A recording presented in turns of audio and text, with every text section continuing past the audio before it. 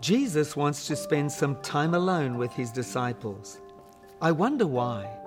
What is this most important thing that he wants to teach them? Well, let's find out. They left that place and passed through Galilee. Jesus did not want anyone to know where they were because he was teaching his disciples.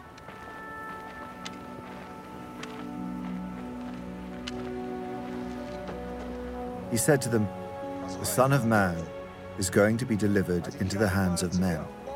They will kill him, and after 3 days he will rise."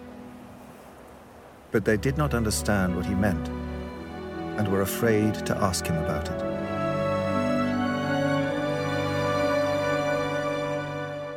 What Jesus wanted to teach his disciples was what would happen to him in Jerusalem. He wanted to point out to them the importance of his death.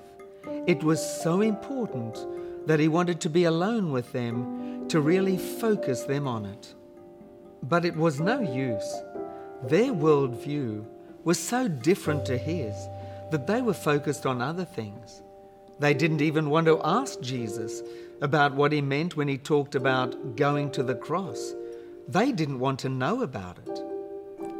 The reason why they didn't understand what Jesus was telling them about the cross was the same reason they hadn't been able to cast the evil spirit out of the boy at the foot of the Mount of Transfiguration.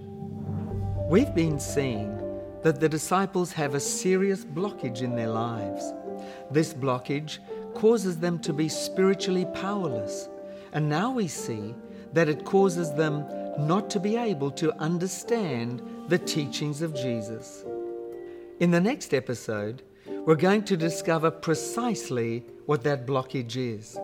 Read ahead and see if you can work it out, and take some time to reflect on what might be some spiritual blockages in your own life. You need to humbly ask Jesus to remove them.